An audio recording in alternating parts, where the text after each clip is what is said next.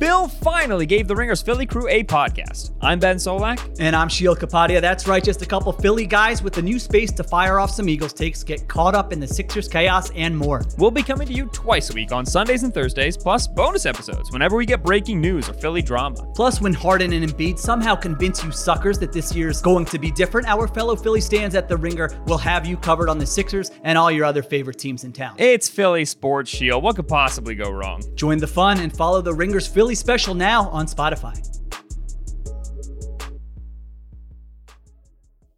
It's the Ringer NBA show presented by FanDuel. The road to the NBA Finals starts now, and FanDuel is the best place to get in on the action. Right now, you can check out the new and improved Quick Bets, which are back and better than ever for the NBA playoffs on FanDuel. Find out what you're looking for faster and easier with more props right at your fingertips. You can check out live bets like 3-minute markets and exclusive live bets like quarter player props, player assist combos, and more. So download the app today and bet with FanDuel, official partner of the NBA. The Ringer is committed to responsible gaming. Please visit rg-help.com to learn more about the resources and helplines available. And listen to the end of the episode for additional details. Must be 21 years and older, 18 and older in D.C., and present in select states. Gambling problem? Call 1-800-GAMBLER or visit rg-help.com. This episode is supported by State Farm. Man, I remember when I first got into a car accident, it was pure frustration because I did not have State Farm. And now that I do have State Farm, it is an exclamation of pure joy. But the only words that you need to remember are, like a good neighbor, State Farm is there. State Farm has options to fit your unique insurance needs, meaning you can talk to your agent to choose the coverage you need, have coverage options to protect the things you value most, file a claim right on the State Farm mobile app, and even reach a real person when you need to talk to someone. Like a good neighbor, State Farm is there. Learn more at statefarm.com. Hey guys, before we get started, just wanted to make a quick programming note here that we were discussing the Steve Nash and Brooklyn parting ways news dropped. While we were recording this conversation, we started to kind of talk about some of the candidates that might slip in there. One of them was Ime Udoka, who, after we recorded the pod, ended up being the choice for the Nets. Interesting choice. We kind of talk a little bit about like the personality types that are right to steer a team like the Nets, so we can kind of apply that to the things that we say. Going to be interesting. And then there are all the other kind of components that are tying to why Ime was, suspended by the Celtics and not retained, and all those things I know are going to get even more discussion on the Ringer feed. So stay tuned for that. And I just want to let you guys know that before we get going.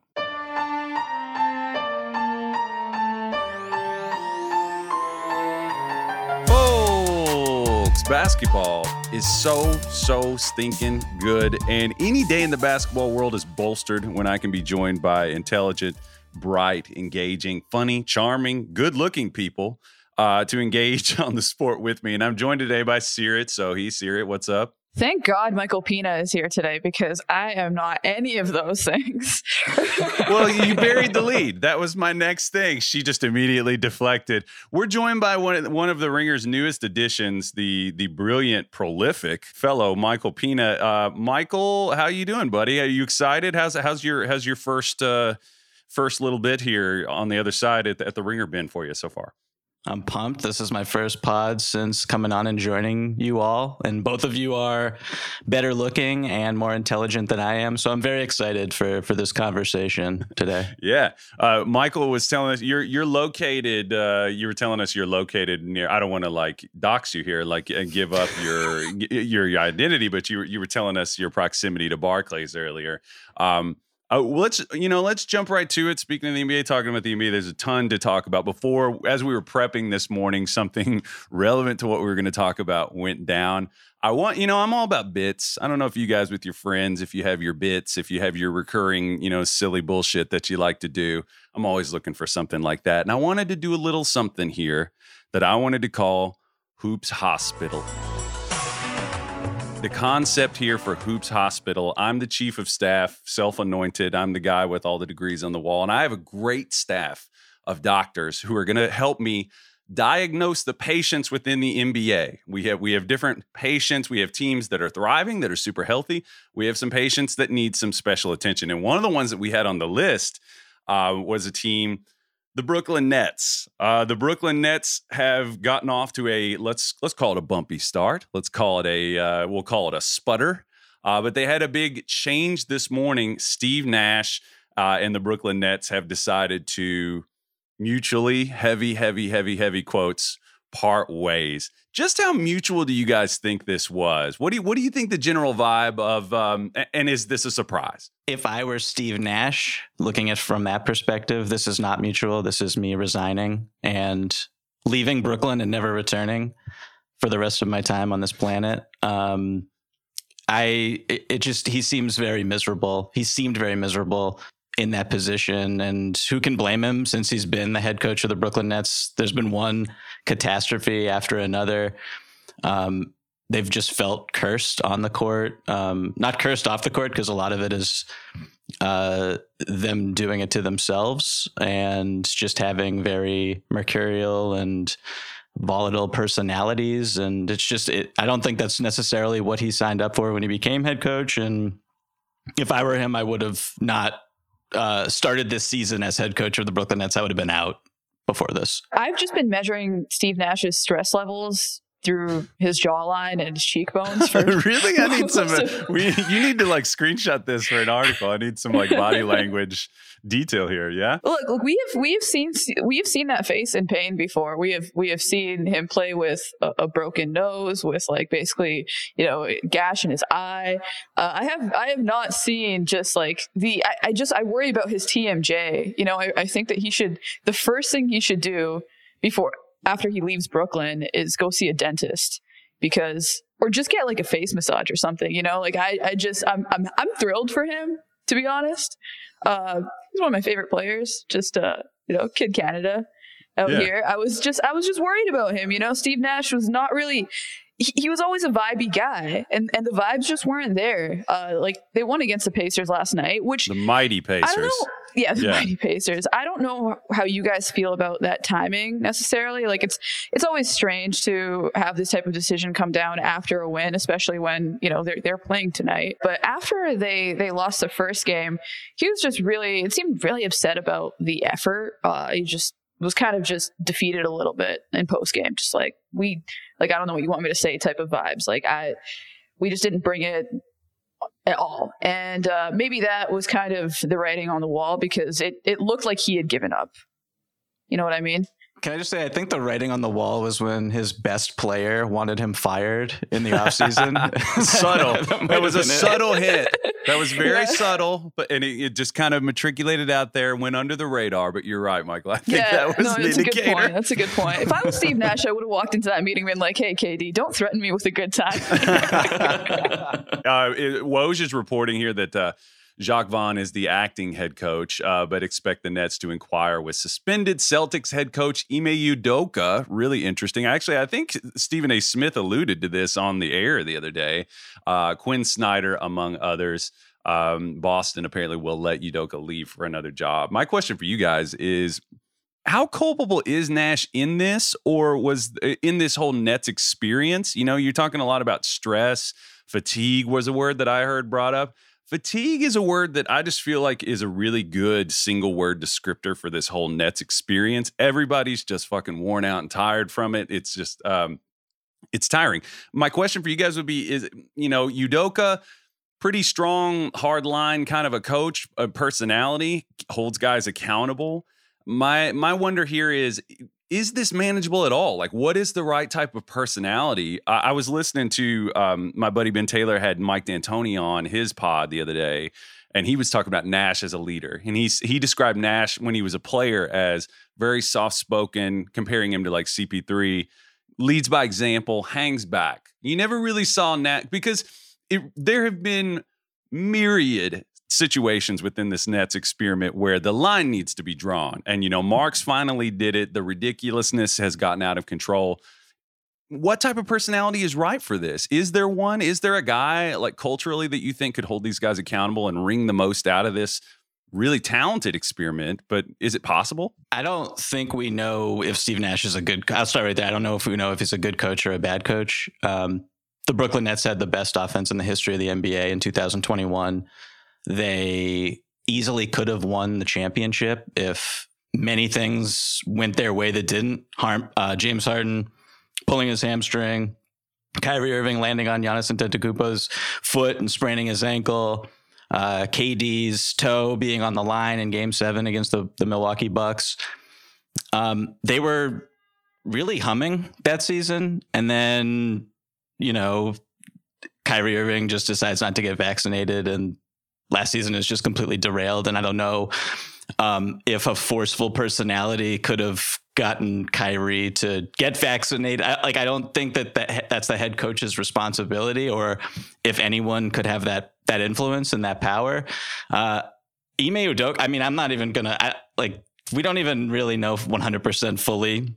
It's not all out why Ime Udoka was let go by the Celtics, or not let go, but suspended for a year by the Celtics. And so bringing him into this is just absolutely wild to me. And I can't see that happening. And as I say that, I can actually see anything happening in Brooklyn. So sure, hire him. It's just a ridiculous situation. Chaos does attract chaos. I would just be really curious to know how much of a say Kyrie and KD are going to have in this next coaching search, because Steve Nash was handpicked by Kyrie and KD. They really wanted him. KD and Nash grew really close in their time together in the Warriors.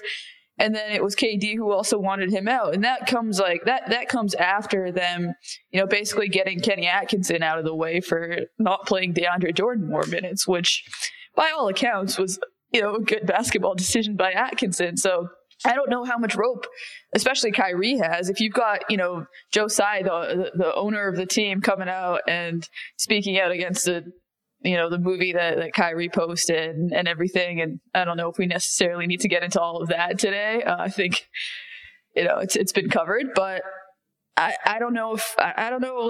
I'm just going to be curious who the brain trust is here, right? Are they going to bring in the type of coach that, will crack down on players and try to hold them accountable? Or will they bring in more of a player coach? Because at the end of the day, we also have the Kevin Durant stuff going on, where if they don't listen to him, he might just renege and say, hey, you know what? I actually do want out. Sticking and circling back to the kind of the theme of this that we were talking about, that we're looking at a patient here that was already complex before this coaching thing went down. It adds another variable that makes it even more confounding.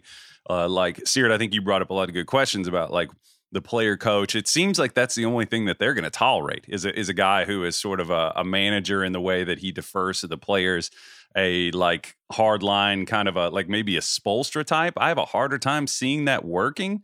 I don't know that there's even a guy out there that's eligible or qualified, or maybe there's somebody that you guys know of that I don't know of, but purely in the basketball sense. Did you want to add something on that, Sierra? Just that the laissez-faire coaching style just didn't work. I think a key to having a coach like that, say a coach like Steve Kerr, is the players themselves having a high level of self-accountability. And that just isn't the case with the team. I think Durant is probably, the only leader on that team who actually would say hold himself accountable and see what's going on the floor clearly and, try to diagnose it in the way that actually makes sense. Kyrie is not that guy, and Simmons absolutely is not that guy, right? So maybe you do need a level of counterbalance. I almost wonder if there's a world where, Kevin Durant starts to think to himself, hey, it would actually be lovely to have an adult in the room here. You know what I mean? I don't think a Kyrie whisperer. I don't think a Ben Simmons whisperer. I don't think those people are currently working in basketball or potentially even exist. So it's just that's very difficult. And then if you were kind of dictating your head coach hiring philosophy on how to appease those two, I think you're making a catastrophic mistake. But I just want to say that the big winner today is Kenny Atkinson. Kenny just keeps winning, and it's been an incredible run for him ever since. He was fortunate enough to be fired by the Brooklyn Nets. So shout out to Kenny. I just wanted to get that in here. Yes, shout out to Kenny. He has come away looking pretty good from this. And the second biggest winner is Steve Nash. Yeah. Yes. Yeah. So you talked about, Seared, about the diagnosis. So just looking at this as a basketball team, and Michael, the things that you said were right about when they had Harden and Kyrie and KD going, just the basic sort of basketball flow and geometry there is implied. Those guys all can draw to at will. They're all pretty good passers. Even KD has improved as a passer over his career. Harden's not there anymore, though. Now we have Ben Simmons. We have a basketball team that has a lot of issues in varying areas. I guess if you guys were going to diagnose their basketball problems, and Michael wrote an awesome piece about the Nets and Ben Simmons more specifically on The Ringer that everybody should go check out.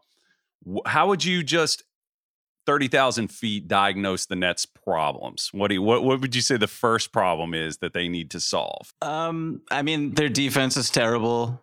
They can't rebound. Their front court is super thin. That's the biggest issue for me. Like, KD's having an awesome offensive season so far, and Kyrie is,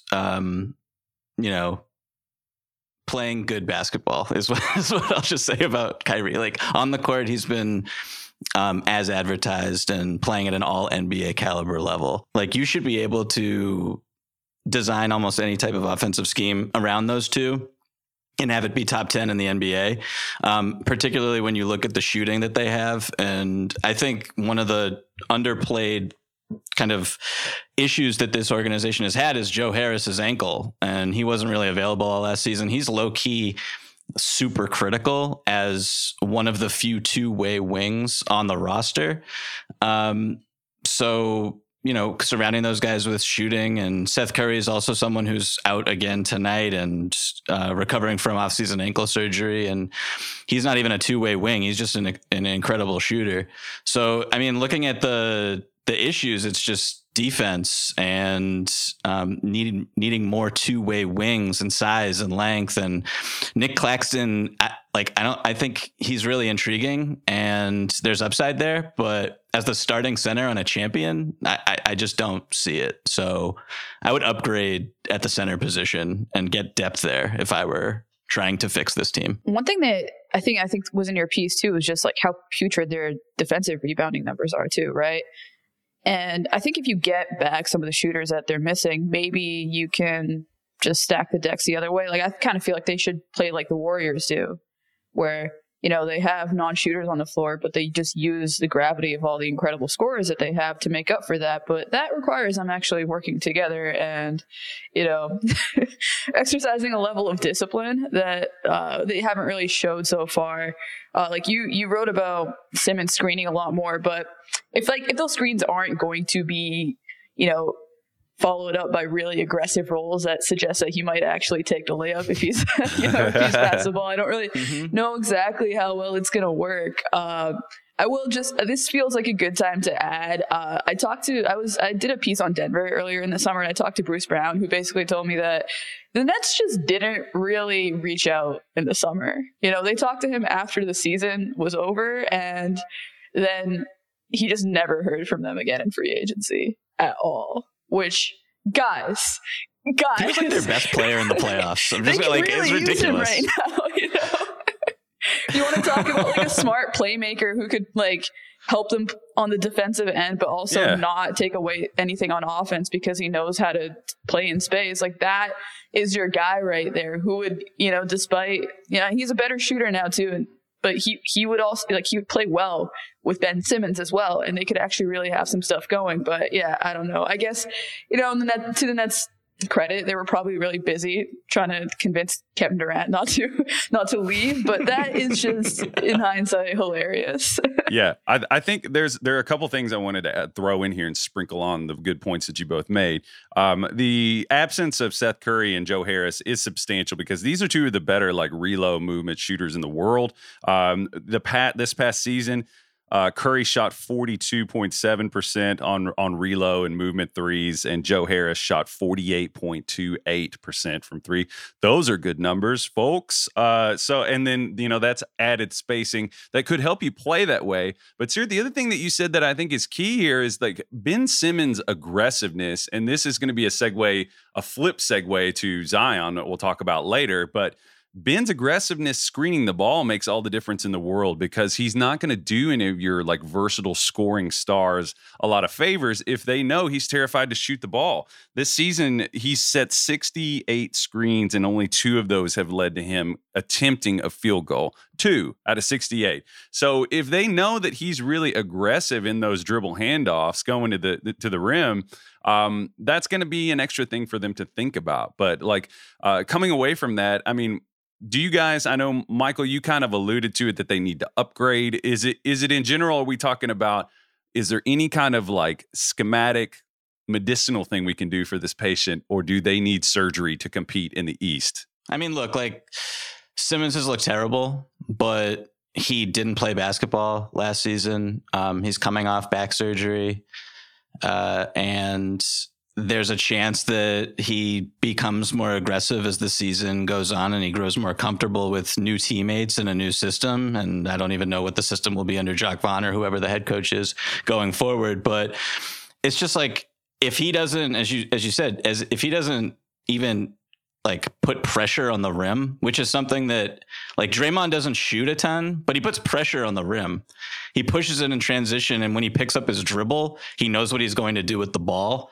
Ben Simmons pushes it in transition and he sees a defender between him and the basket and he picks up his dribble and then he looks around for 3 seconds and he doesn't know where anyone is. And it's like, it just kills all the momentum of what they're trying to accomplish. So Simmons could just get better, and then maybe you can play him at the 5 in lineups that just outscore the opponent and you don't have to worry so much about defense. But I'm personally a little pessimistic about that, even though, like I said, he didn't play basketball last season and is seemingly coming back from a serious injury. So I guess to answer your question, like surgery, but they might die on the operating table. So the interior defense thing that you said is pretty tough in a conference where the big bosses that you have to pick off one by one all have insanely high quality interior offense. Like, what are you going to do with that? I mean, seriously, what do you think? Do you think that they are savable as is, or do they need to make a big move? I think they're already dead. I think it's time to check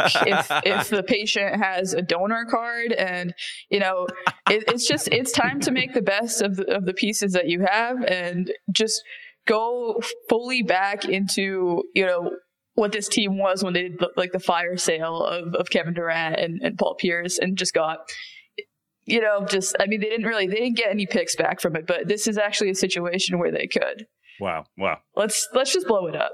I don't see the vibes are so bad. Like if it's one thing if a team actually wants to play together. Like my original thing was going to be lobotomy, right? But they that's what they're doing right now. They got rid of the Just a lifeless zombie would be better than any thinking at this point. Michael, you had one suggestion that, made my eyes bug. You suggested a trade for them with the Lakers. What was that? Pitch that to us quickly. Slightly flippant. I will throw that caveat in. But just a straight superstar swap of AD for Kevin Durant. Just like, I don't know if that makes either team better. I don't know if it makes any of them worse. But the thinking is basically just, if you're the Nets, KD doesn't want to be here, and we get someone who's 3 or 4 years younger who can potentially be, an MVP candidate if healthy, will help us on the defensive end. He can be our center. He can protect the rim. He can be a defensive player of the year candidate, frankly, when he wants to be. And I don't know how AD would fit with, the fit there is just like kind of an issue, of course, because AD's jump shot is completely broken. So the fit with Ben Simmons is a little worrisome and troubling, but like, if you want to get star power for KD and you don't want to blow it up, which they should do, then I think that's the best you could potentially do. I don't see any other organization that's as desperate enough to make a deal and deal away their best player, or one of their best players, a superstar talent like that, for KD. So yeah, that's kind of like a semi joke that could actually happen, I guess, is how I would describe it. But it's also just what I want to see in reality. Like it's for me. I'm selfish in throwing it out there into the world. I would really love for that trade to happen. The NBA season is underway, and it's the perfect time to download FanDuel, America's #1 sportsbook, because right now, new customers get a no-sweat first bet up to $1,000. Plus, FanDuel is the only sports book that is giving all customers 3 months of NBA League Pass when they make a $5 bet on the NBA. And there are all kinds of incredible games, incredible matchups to keep up on, or there are smaller things like if you want to bet on prop bets for any individual matchup, like we can talk about the Celtics and the Cavs tomorrow night. That's going to be an incredible one. Or the matchup between, the Orlando Magic and the Oklahoma City Thunder. Maybe that's your favorite flavor. FanDuel has all your favorite bets from the money line to point spreads to player props. You can even combine your bets for a chance at a bigger payout with same game parlay. Plus, with live betting, you'll get updated odds on games that have already started. The FanDuel Sportsbook app is safe, secure, super easy to use. So download FanDuel today and use promo code RINGERNBA to get your no-sweat first bet up to $1,000. Make every moment more this season with FanDuel, the official sportsbook partner of the NBA. 21 plus and present in select states. First online real money wager only. Refund issued as non-withdrawable free bets that expire in 14 days. Restrictions apply. See terms at sportsbook.fanduel.com. Gambling problems? Call 1-800-GAMBLER or visit fanduel.com/RG. Colorado, Iowa, Michigan, New Jersey, Pennsylvania, Illinois, Virginia. 1-800-NEXT-STEP with text NEXT STEP to 53342 in Arizona, 1-888-789-7777, or visit ccpg.org/chat in Connecticut, 1-800-9-WITH-IT in Indiana, 1-800-522-4700, or visit ksgamblinghelp.com in Kansas, 1-877-770-STOP in Louisiana, 1-877-8-HOPE-NY, or text HOPE-NY 467-369 in New York. Tennessee Redline 1-800-889-9789 in Tennessee, 1-800-522-4700 in Wyoming, or visit www.1800gambler.net in West Virginia.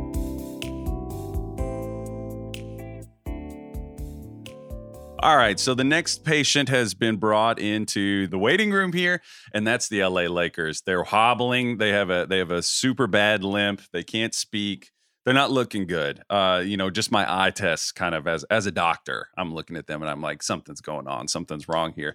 Sierra, what's your diagnosis for the Lakers right now? What's going on? What's ailing them? Well, the Lakers, I think we all kind of know they're one of the worst 3-point shooting teams pretty much of all time. Last in the league in offensive rating, 27th in offensive rebounding rate, which that one surprises me given the personnel. Last in true shooting percentage. But I will say, to the credit of the patient, they're starting to make some of the changes that they need to make for themselves. Oh, really? Considering okay. a healthier lifestyle. Just what does that entail? What does that lifestyle entail, though? I'm curious. Was it their diet of who's eating? What's going on? Well, it's more about the timing, right? Like a couple years ago, I was having digestive problems, and my doctor essentially told me that I have to start.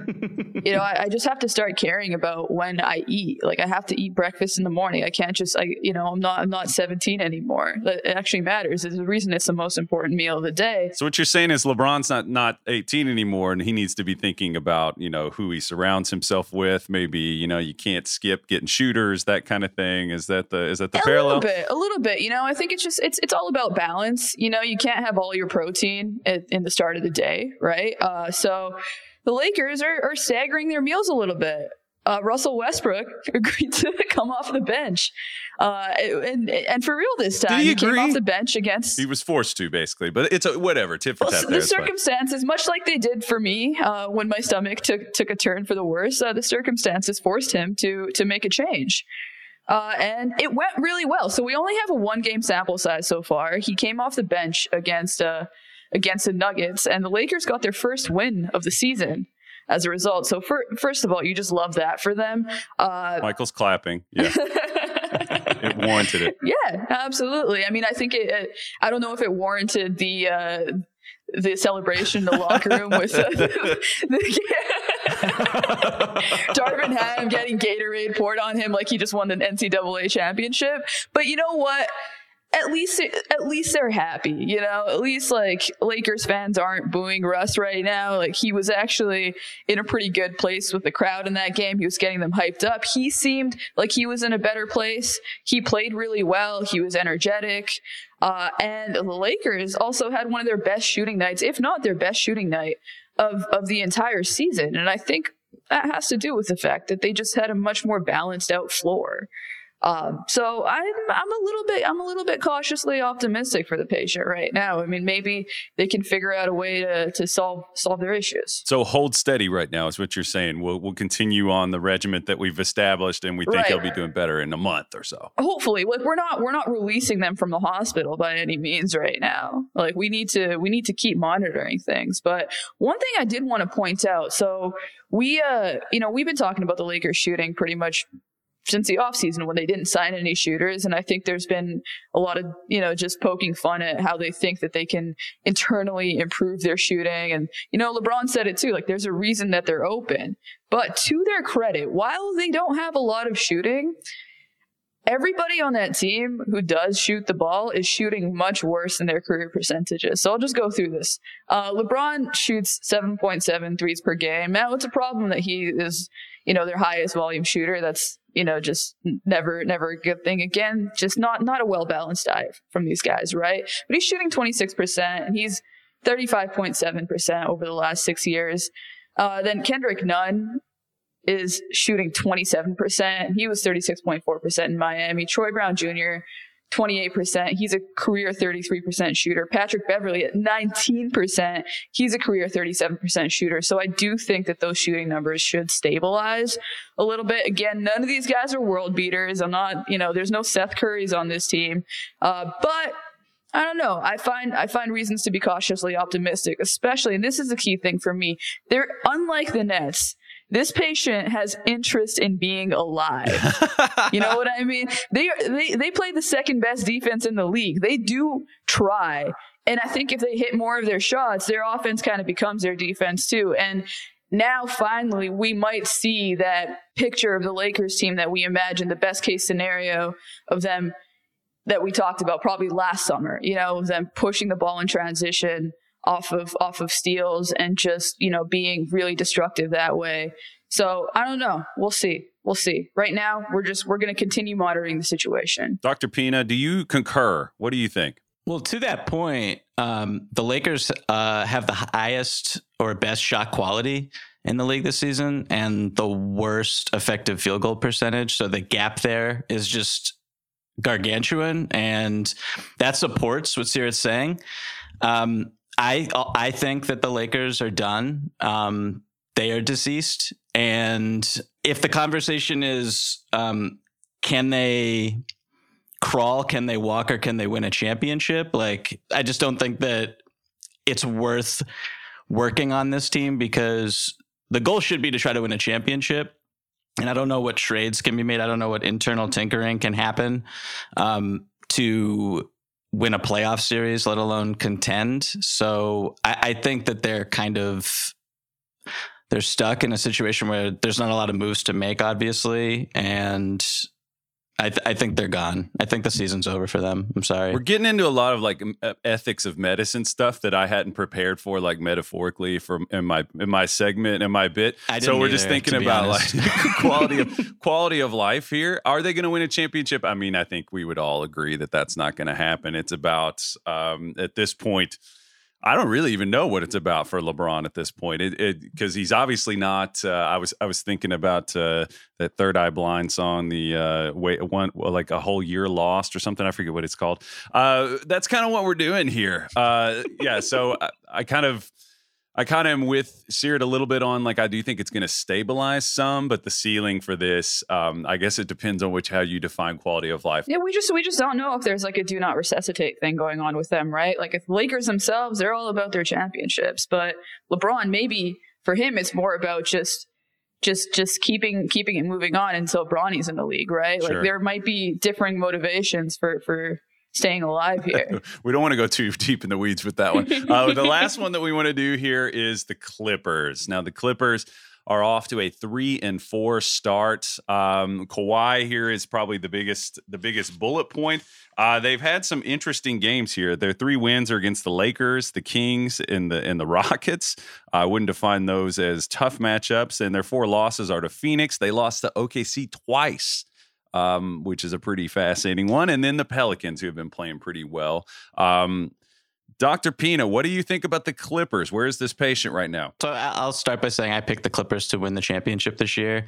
I can't get too concerned about them until Christmas, at least. That's what I keep telling myself, regardless of what happens, because like, how do you grade this team without a healthy or even an active Kawhi Leonard? I mean, he's not going to be on their upcoming road trip to Texas, has not started a game this season, is clearly frustrated and bothered by his knee and trying to get back from a torn ACL, suffered in the 2021 playoffs. Like, if this is still happening, where they're up and down, their offense is terrible, Kawhi's in and out of the lineup, if this is still happening by Christmas, then I'll be very concerned. Right now, I'm just kind of blah about it, and I think their defense looks great. I think their roster is built for the postseason, and so you see them go small a lot early in games and switch everything, and I think that'll work much better in a playoff series, as opposed to, like, for example, they just beat the Rockets and Houston's small lineup is like better than theirs. So it's just kind of weird to see earlier in the season, and everyone's trying to still feel each other out. But I'm not too worried about the Clippers right now. I think rest and relaxation is all that they need at this point in the season. Yeah, you mentioned Kawhi, 41 total minutes played this year. That's all he's played. My question for you guys would be, let's imagine, I mean, the knee stuff, I can sympathize because I'm somebody that's had lingering knee stuff for a long time. It's really annoying how it can kind of decalibrate your body and just kind of continue to linger. It's frustrating. And I'm just like Kawhi in terms of like talent, I think, and physical build. But we don't want to linger too much on that. Mm-hmm. But totally. Where does this Clippers team, how much do they plummet, like in terms of like regressing to the mean, if this is just a Paul George led team? You talked about their defense, 5th in the league in defensive rating.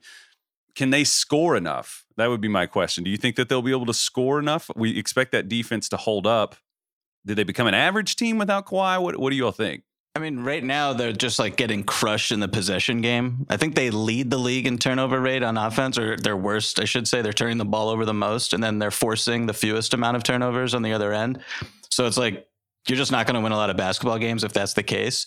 And yeah, I think John Wall looks really good. Reggie Jackson can't look any worse right now. So going back to the Lakers thing, I think that he'll regress a little bit and come back to who he's been over the past couple of years with them.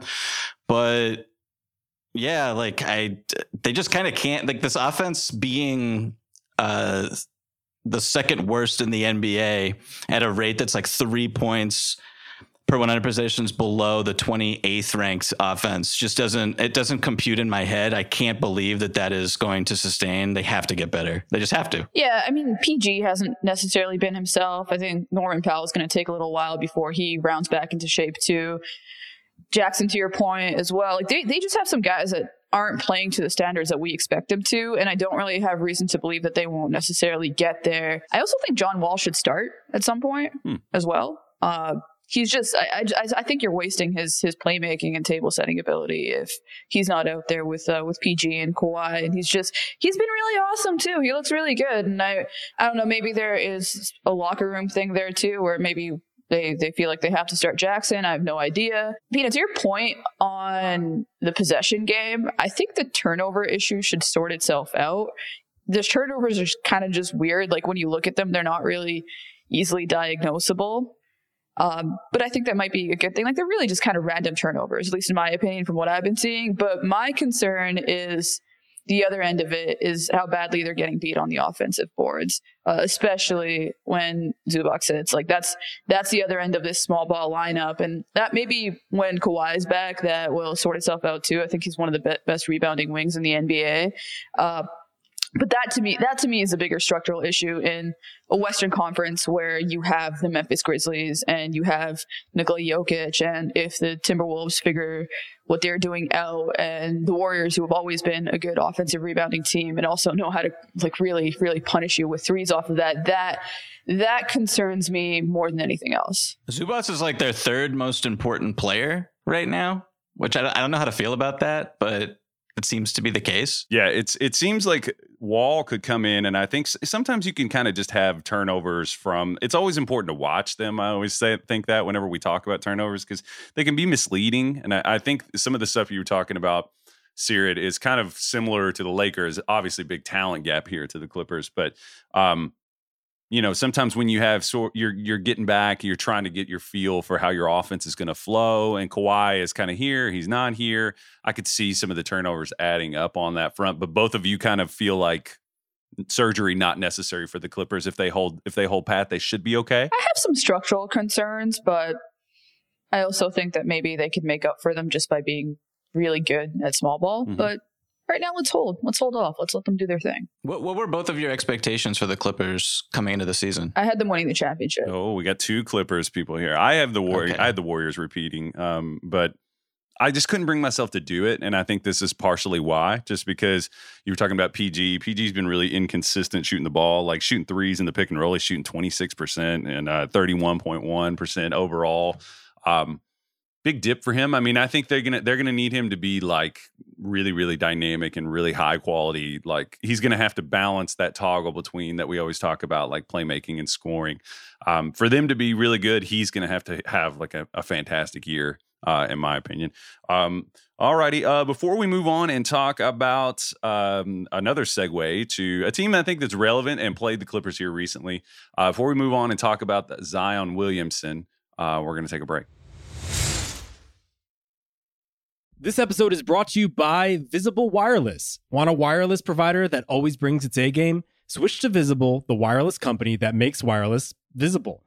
Get a one-line plan with unlimited 5G data powered by Verizon as low as $25 a month, every month, taxes and fees included. And as if that wasn't already a huge win, you could use promo code RINGER20 to receive $20 off your first month, just for listening to us talk about basketball. Not bad, right? You don't need more than one line of wireless to save. Just switch to Visible at visible.com and use promo code RINGER20 for data management practices and additional terms. Visit visible.com. The Visible monthly rate is $25 per month.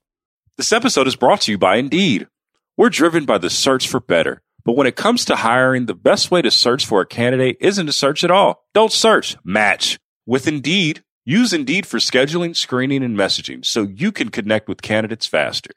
And listeners of this show will get a $75 sponsored job credit to get your jobs more visibility at Indeed.com/RingerNBA. Just go to Indeed.com/RingerNBA right now and support our show by saying you heard about Indeed on this podcast. Terms and conditions apply. Need to hire? You need Indeed. This episode is brought to you by Cars.com. When you add your car to your garage on Cars.com, you'll unlock access to real-time insights into how much your car is worth. Plus, view its historical and projected value to decide when to sell. So when the time is right, you can secure an instant offer from a local dealership or sell it yourself on Cars.com. Start tracking your car's value with your garage on Cars.com. All right, so circling back, one of the most interesting teams, I think people kind of had their nose to this. I think a lot of the people that follow the NBA casually or even in detail suspected that New Orleans, and I think they gave us a big clue when they kind of took, Phoenix to the wire in the playoffs last year. We had kind of an indicator that this could happen. We suspected that this could happen, but the addition of Zion Williamson has made them a really interesting team. He offensively has looked awesome early on, kind of doing the things that he's always done, just working his way to he's either going left or he's going lefter. I heard somebody describe Julius Randle like that a few years ago, and I think that's true of Zion too. Somehow he just always gets to his left.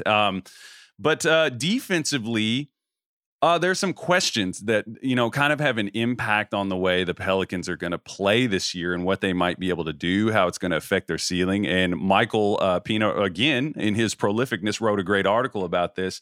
How would you say Michael, just like from a glance, how would you say that Zion is looking defensively early on in this season, and maybe even zoom out and talk about how he's looked defensively in his short time in the NBA? Right. So I mean, heading into this season, I kind of identified Zion's defense as just this really fascinating variable because, like you said, the upside for this organization and this specific team coming off of last year's little mini playoff run where they were very competitive against the Phoenix Suns, like it's just a lot of optimism and a lot of momentum. But Zion as a defender, and when we last saw him healthy, Stan Van Gundy was the head coach of the New Orleans Pelicans, and he went out of his way multiple times to subtweet Zion's poor effort and engagement on the defensive end. And that was a little curious because coming out of college and as a prospect, he's just this athletic specimen who really impacted the game on that side of the ball, making highlight plays, protecting the rim, almost like, just the max, there was effort to the max on closeouts, et cetera. And so to not see that 2 years ago was a little concerning. And then you fast forward to now, and it's just this question mark that kind of hovers. And when you watch the NBA playoffs, teams and offenses, it's just become a game of trying to identify mismatches and hunting weak points and attacking. And so if Zion is that player who opponents are just, they see a bullseye on him, like the Suns did with Luka last year, as the Timberwolves did with Ja Morant, you can go on down the list, then I think that their ceiling kind of lowers a little bit. And so far in just a really small sample size, like you see some flashes of brilliance out of Zion, and you see kind of what he was in 2021 as well, which isn't very encouraging. And it's understandable because he's working himself back physically, but he should be this, I don't know if lockdown defender is the right term, but he has the quickness and the athleticism and the strength to guard 4 or 5 positions.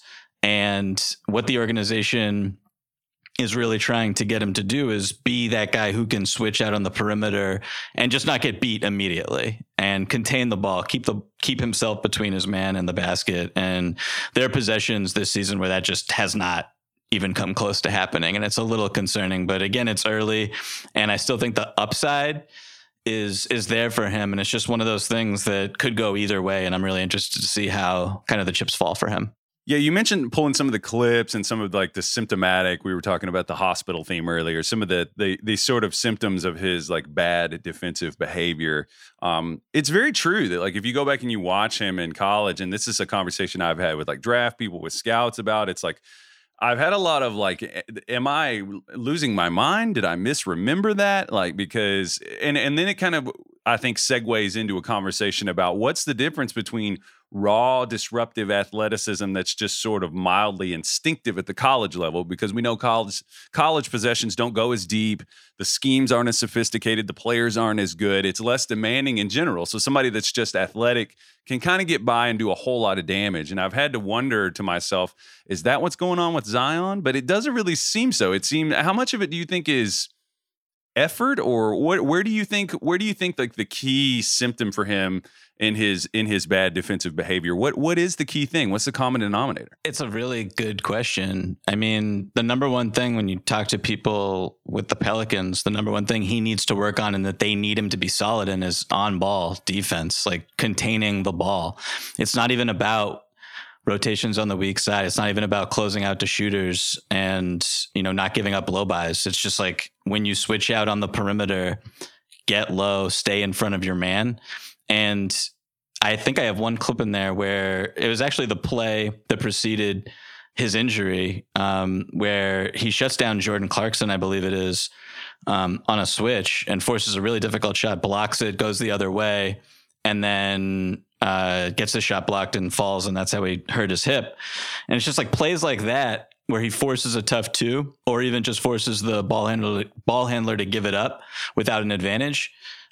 Those should be more consistent, and they can be. And so, like, I don't know how to diagnose it when he just gives up a blow by to Royce O'Neal for no reason. And it like those possessions just are so curious and they're head scratching. And that's why I'm so fascinated by this as a variable, because it could really go either way. It's about his effort and his ability to stay locked in and maybe forget a previous possession where he drove to the basket and was slapped and didn't get a whistle. And he's kind of dragging that onto the defensive side of the floor. All that is just like, I feel like all the tools are there. I don't know if I'm missing anything or I'm wrong there, but he should be a pretty good defender. And there are just sequences where he's clearly not. I wonder how much of this is also just the injury history that he's had as well. And just like the different types of athleticism that there are. Like one thing for, one of the comparisons that I loved in your piece, I think one of the assistant coaches made it, was that he could be somebody like Draymond Green, where he can, use his size, his understanding of angles to make up for, just his lack of, well, probably lateral speed, right? Like that's, if there's one place that you look at Zion and you have some questions, it's probably his lateral quickness and, the strength of his hips. Like the injury that he went out with earlier this season was a hip contusion. Now, being able to move side to side is very different than, just exploding, leaping off the floor and going up and down in transition, right? Totally. I think they're very different. I'm really glad you brought up the types of athleticism thing, because I think people overlook that at times. His straight line speed, as we know, his one step hop. Like I made a clip, or I put a screenshot on Twitter of him catching an entry pass, and he seriously took one step and his head was at the rim.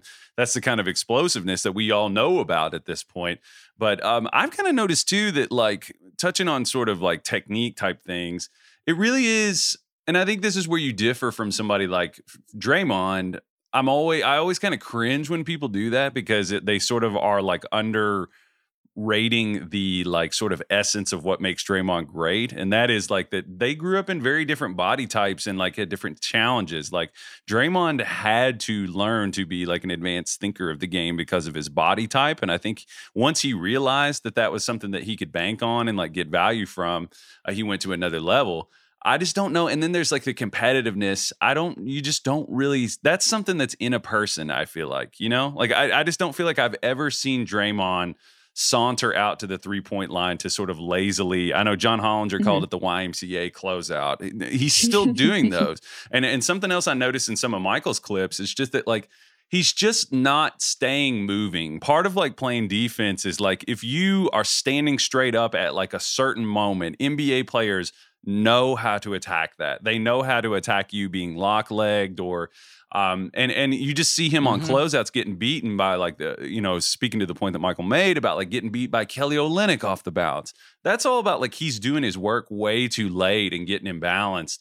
I don't know. I just think, do you all think the Draymond thing is kind of blasphemous to invoke, or is that Teresa Weatherspoon being optimistic in a way to motivate Zion? What do you think? I'll say I frame that question to her as, do you watch film with Zion of any players where you're I would like you to be like this player, more so than her being oh, he is like Draymond. So yeah, comparing anyone to Draymond Green defensively is blasphemous in my opinion. He's top 5 defenders in the history of the sport. So I don't think that should be the bar that Zion needs to get to. He just needs to be competent, because you look at the roster and you look at the pieces that are around him in a playoff series. If he can just, on situations where they are attacking him in ball screens, if he can just hold it down and put out a fire. I'm just blanking right now on everyone on the New Orleans Pelicans roster for some reason, but they have a lot of defensive-minded players, Larry Nance Jr., defensive-minded players and big bodies and length. And so I think he's in the right environment where he doesn't need to be a Draymond Green. He doesn't need to anchor a defense to win a title. He just needs to do his part and do his job. You talked about lineup limitations, how that could affect how they play. One of the lineups that you mentioned that I thought was really interesting that we haven't gotten to see yet is Zion, Herb, Brandon Ingram, CJ, and Trey together. I actually I had written that down before I read your article, so I thought that was a fascinating one that we haven't gotten to see. I feel like the free safety, like anchor role, is the thing that like most fits him as like his athleticism, because he really is like he's played this way a lot, where instead of like shuffling or shuttling with defenders like on ball, he's like, I'll give you a little pad, and then I know I can erase the pad, things like that. But it's like teams are going to be able to attack that in the playoffs. Yeah, I think that when I, fantasize about a lineup like that's small and switchy and versatile, it's more about like, how can we maximize Zion on the offensive end and really widen driving lanes for him that he doesn't even need driving lanes to be wide to just absolutely obliterate interior defenses. But if they are, and, if he's driving and kicking and just forcing like triple teams when he beats his initial assignment from the perimeter, like I just don't know how you stop those groups. If you have CJ, if you have Brandon Ingram, if you have Trey Murphy, who might win like the 3-point contest this season, who's an amazing shooter, and then you have Zion, like I don't know how you stop that. So if defensively that can work, and yeah, like from the weak side, Zion can be a rim protector. And talking to players on the team, like they feel confident when, I don't know if they were just saying this to me, but they feel confident when, they're pressing their man and they get beat. They have confidence in Zion behind them rotating over. And I think that is an area where his athleticism can really shine above the rim and on the glass. But yeah, like the small lineups just would be a lot of fun if unlocked, I think, because giving Zion space that he's never had before is just like a fantasy of mine. I think that they do a good job of doing something that we kind of talked about last week, whereas like maintaining your physicality while also, small is so funny to say. It's like the Pelicans just have a lot of upward size at every position. It's like, okay, your 2 is 6'10" with a 9'4" standing reach, and then but I've been really encouraged by the stuff like the dribble handoff stuff with CJ and the potential like pick and roll stuff, and like doing the flip side of what we talked about, where Ben Simmons like won't put pressure on the rim. That feels like a pretty lethal tandem in the playoffs. You get like a 3-man game going with like Ingram and CJ and Zion.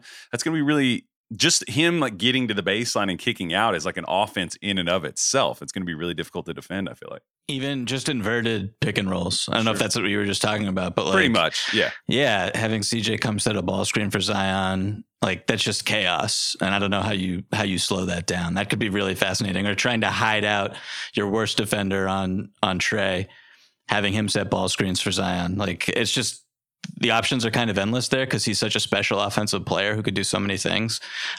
Those groups, I hope we get to see them in the postseason. I hope that Zion can kind of hold up on the defensive end. Definitely. All right. Well, hey, are you guys want to promote anything that you're working on? I know, Siri, you're working on.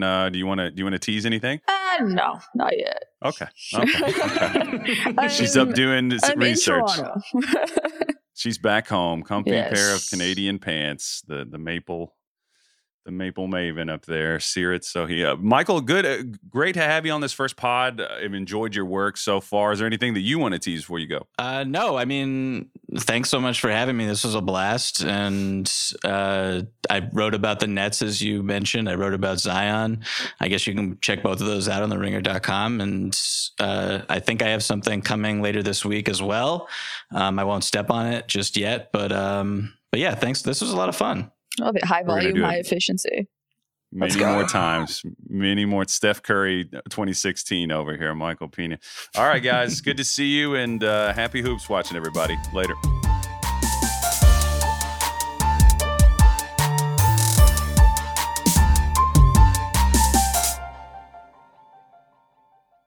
This episode is brought to you by 20th Century Studios' Kingdom of the Planet of the Apes. As a ruthless king builds his empire at the expense of the remaining human race, a young ape will fight for the future of apes and humans alike. Kingdom of the Planet of the Apes. Enter the kingdom in IMAX on May 10th and in theaters everywhere. Get tickets now. This episode is brought to you by Hotels.com. When I went on my last holiday to Cape Town, it was amazing. My friends were there, the weather was phenomenal, and most importantly, the food was fantastic. But one thing I struggled with was finding the right places to stay. You know, all I want is a great bed, a fantastic shower, and breakfast that doesn't end at 8 a.m. I'm on holiday, I'm still sleeping. I also like ease, and the Hotels.com app easily helps me to find a perfect hotel for every trip. Whether you're looking for a family-friendly getaway or a relaxing spa weekend, on the Hotels.com app, you can compare up to 5 hotels side by side. Now, why would you want to do that? So you can see prices, amenities, and star ratings. And best of all, you don't have to switch back and forth between options. See? Ease. So, start planning your next getaway and find your perfect somewhere in the Hotels.com app today.